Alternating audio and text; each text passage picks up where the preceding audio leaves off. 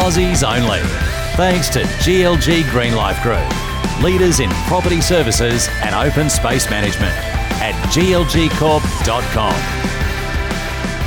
Well, our latest edition of Aussies Only, we check in with a man who was a Davis Cup star for Australia, peaked at 24 in the world as well, and some memorable moments during, as we said, those Davis Cup ties in the 90s, but also was a mainstay of Australian tennis all throughout that period after bursting onto the scene through the late 80s. I speak of Richard Fromberg. Richard, thanks very much for jumping on with us today. No problem. Thanks for having me. Now, obviously going back to where it all started, your origins are in Tasmania, a proud sporting state, albeit a small sporting state, but obviously they've filtered through some terrific players and terrific athletes across a number of sports, from AFL, cricket, tennis, cycling, etc. What was it like growing up there, and how were you exposed to tennis? No, it was great growing up there. I started tennis just on my own accord. My parents didn't play. We just had a racket flying around the house, and brick wall was my sort of opponent for the first year of my tennis career, really. So I was quite addicted and played against the brick wall every day.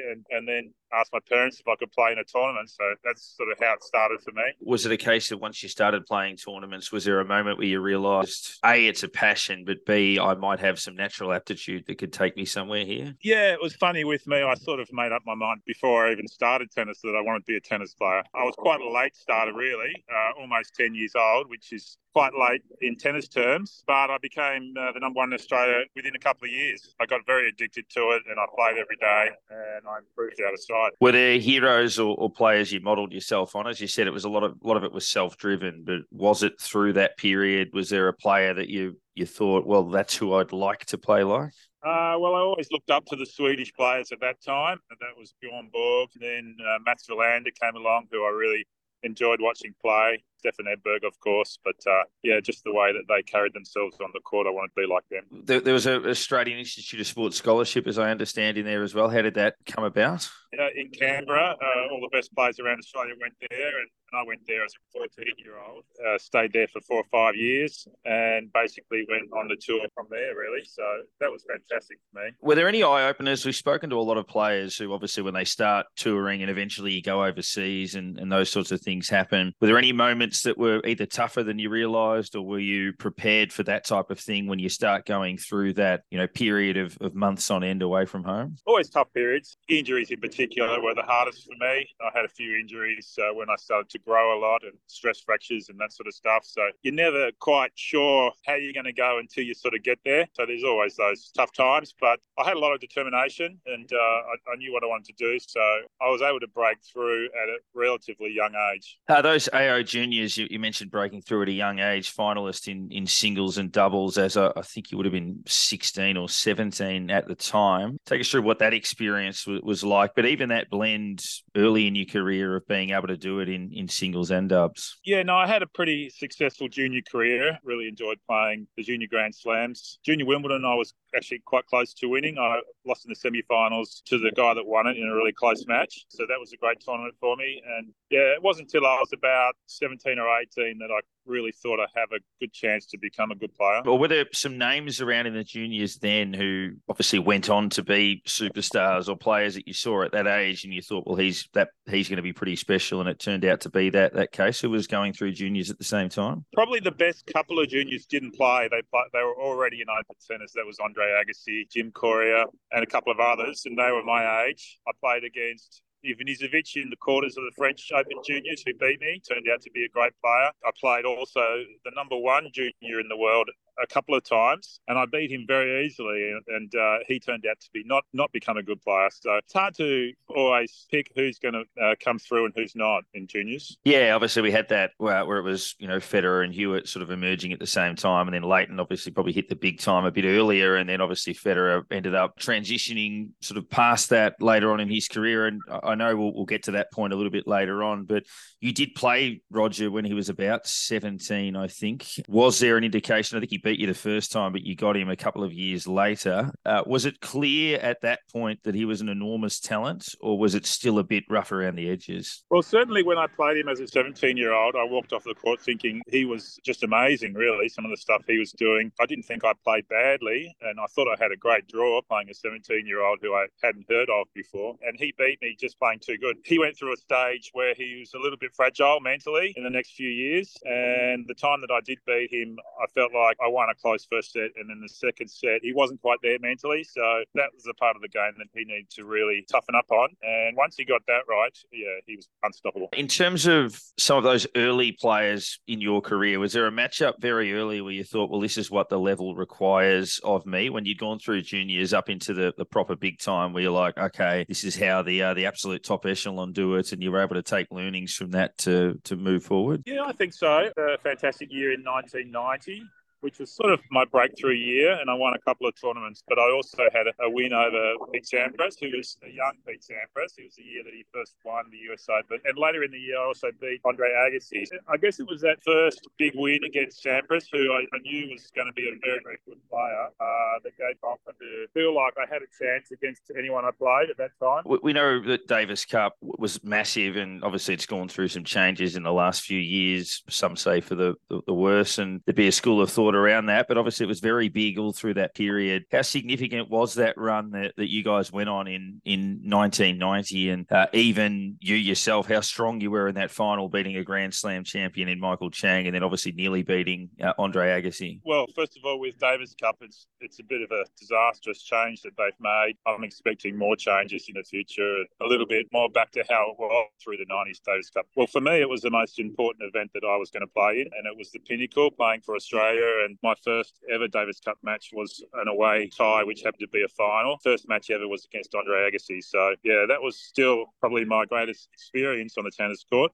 just walking out there with 10,000 people screaming for Agassi. He was like a rock star. I went into that match quite confident because I'd actually had a win over him about 3 months earlier. So I thought I was a chance, and we had a great match, a 5-set match, and he got me in the end. That same year, you won your first top singles title as well in Italy. I guess the significance of getting that result as well. And then I think you won another one a couple of months later. Both of those on clay, interestingly. Yeah, clay seemed to suit my game pretty well, especially when I was younger. The style of clay court tennis changed a little bit, and it favoured players with a big serve and a big forehand, especially the high forehand, because the ball bounces very high on clay. Yeah, that first win, I remember that very well, against Marco Rosset, who was an Olympic gold medalist. That was a great win in the final, 7-6, third set, I think it was. So very special to get your first title. What did you learn, I guess, from 1990 that would carry you forward? I think your next really strong year, 1993, where you made it to at least the third round of three of the four majors, you equal career best run at the Australian Open that year, and another run to the Davis Cup finals as well.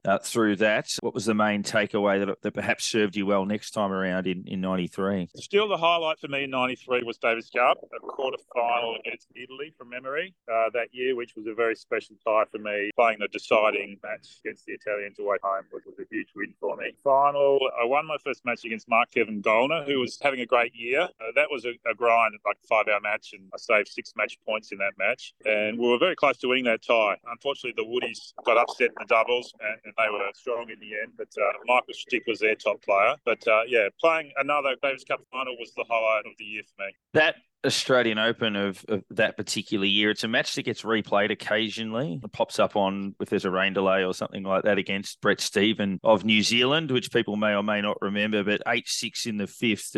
How often do you sort of look back at that and think, I mean, I think you would have played Sampras in the quarters. Had you have got through a quarterfinal on home soil, obviously would have been nice, but a memorable match, albeit on the wrong side. Yeah, it was. It was one of those matches where I still look back even now. I had a couple of match points on my serve. I remember one of my serves was an ace that was a lead. Just, yeah, so close. Really tough one to take. That's the way tennis goes sometimes. Yeah, if I could have one sort of point that I could take back, it would definitely be match point in that match. Well, there are a couple of others at Grand Slams where you felt you were, I guess, best placed.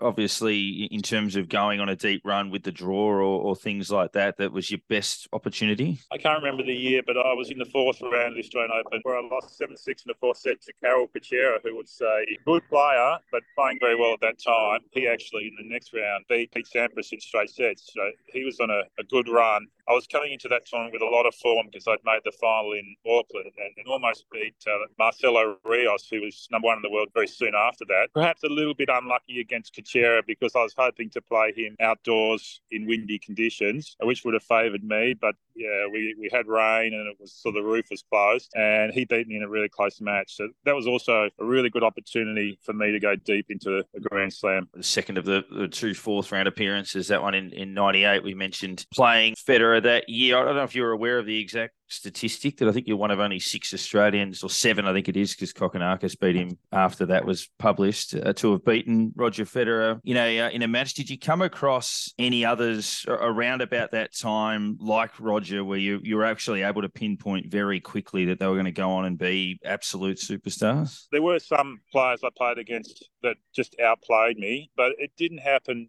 often. Most matches you walk off and you think I had a bit of a chance. I remember playing Nicolas Escudé once, who beat me very easily, and I thought he was going to be a fantastic player. He probably didn't end up being quite as good as I predicted, but there were some very talented players that were also too good for me on the day. Hisham Arazi once beat me quite easily.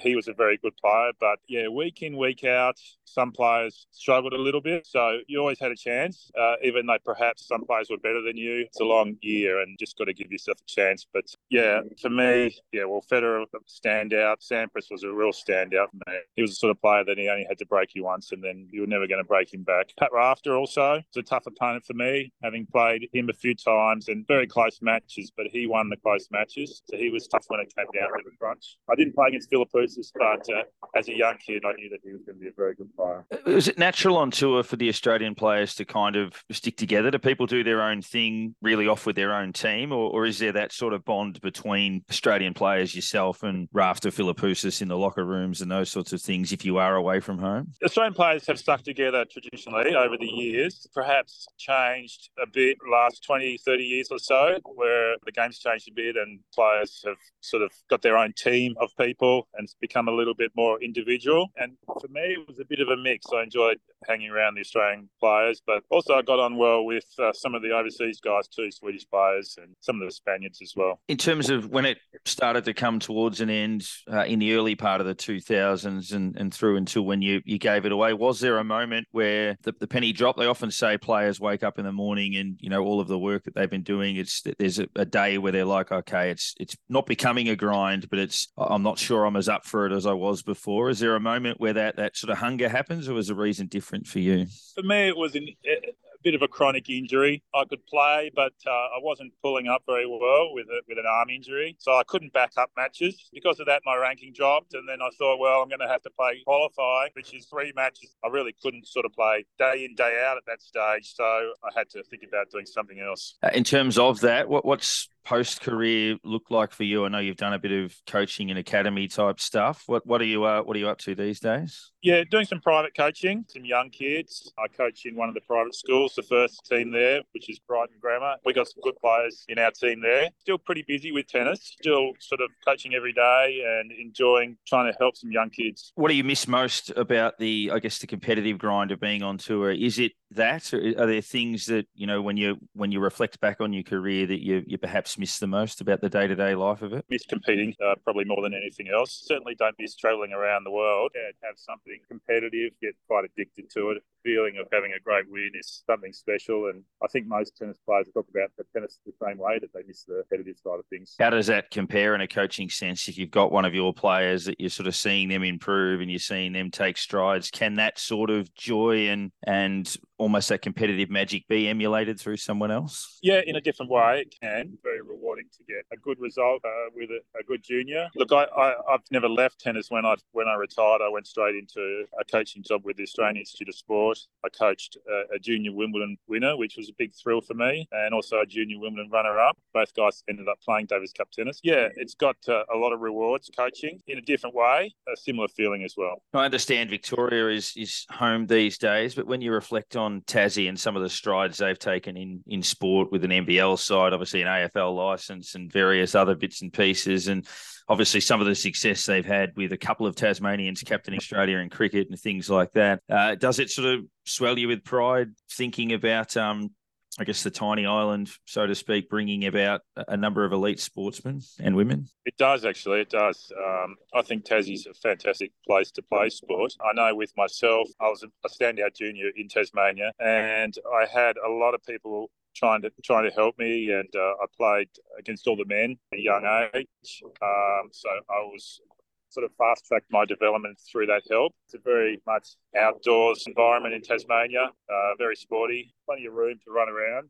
It's a great place to grow up and play sport. Last few before we let you go, what do you think of the current Australian crop? Obviously, unfortunately, we haven't seen Nick at any of the majors this year and won't play at the US. He's 30 next year, so obviously you start looking at what the back end might look like there. De Minaur obviously battles away and has worked himself into the top 20 and had a good run. Popper and Thompson, Kubler, these sorts of players. What do you think of the men's crop at the moment? I think that they've all done very well and some great results. Some of the players in the top 100, it's been a fantastic effort. The depth is not bad on the tour at the moment. We do need some more good juniors to try and come through, and I think we're sort of a little bit away from that at the moment. From a numbers point of view, we're pretty solid, and Alex de Minaur's probably my favourite Australian player, just for his the way he goes about it and the way he fights, knocking on the door for it to be a top 10 player would be a fantastic effort. And on Nick, obviously career best year last year. This year's been a bit of a write-off. Is there still sand in the hourglass, do you think, for him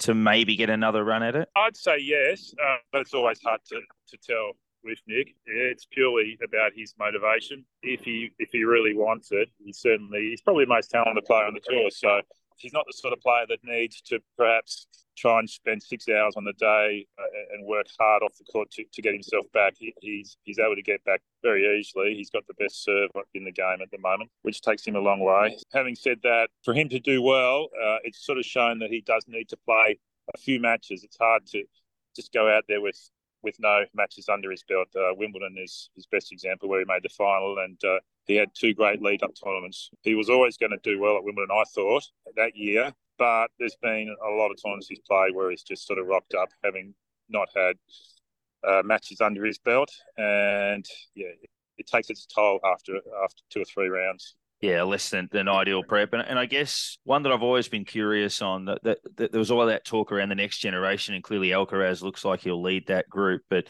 we've had guys like Tsitsipas, Medvedev, Zverev, all of these sorts of players that have popped up and had their moments, and all of them have probably carried some scars from finals defeats against Djokovic or Nadal. Can you see any of those guys pushing through? Medvedev looks like he's not quite the same after that Australian Open final loss last year. Tsitsipas has lost a couple. Can you be not mentally shot, but mentally damaged by playing against some of those elite talents? Yeah, I would say yes. But looking at the tour at the moment and Djokovic, he's not young anymore. I think that he's a touch slower than at his best. Myself, Rafa's having his last year next year. Guys like Tsitsipas, Medvedev, I sort of look at who else. I think they're going to probably win Grand Slams, because if Alcaraz loses, and Alcaraz is the standout, but at the same time, he can have the very rare bad day as well, where he just makes a few errors. So I think that he's beatable, but at his best, he's a clear standout now. Richard, been a pleasure. Thank you for giving us some thoughts on your career and sharing that. And as you say, some halcyon days and wonderful times watching Davis Cup finals late at night and things like that. And it's been fantastic to sit down and have a bit of a chat. Okay, no problems. Thanks for having me on.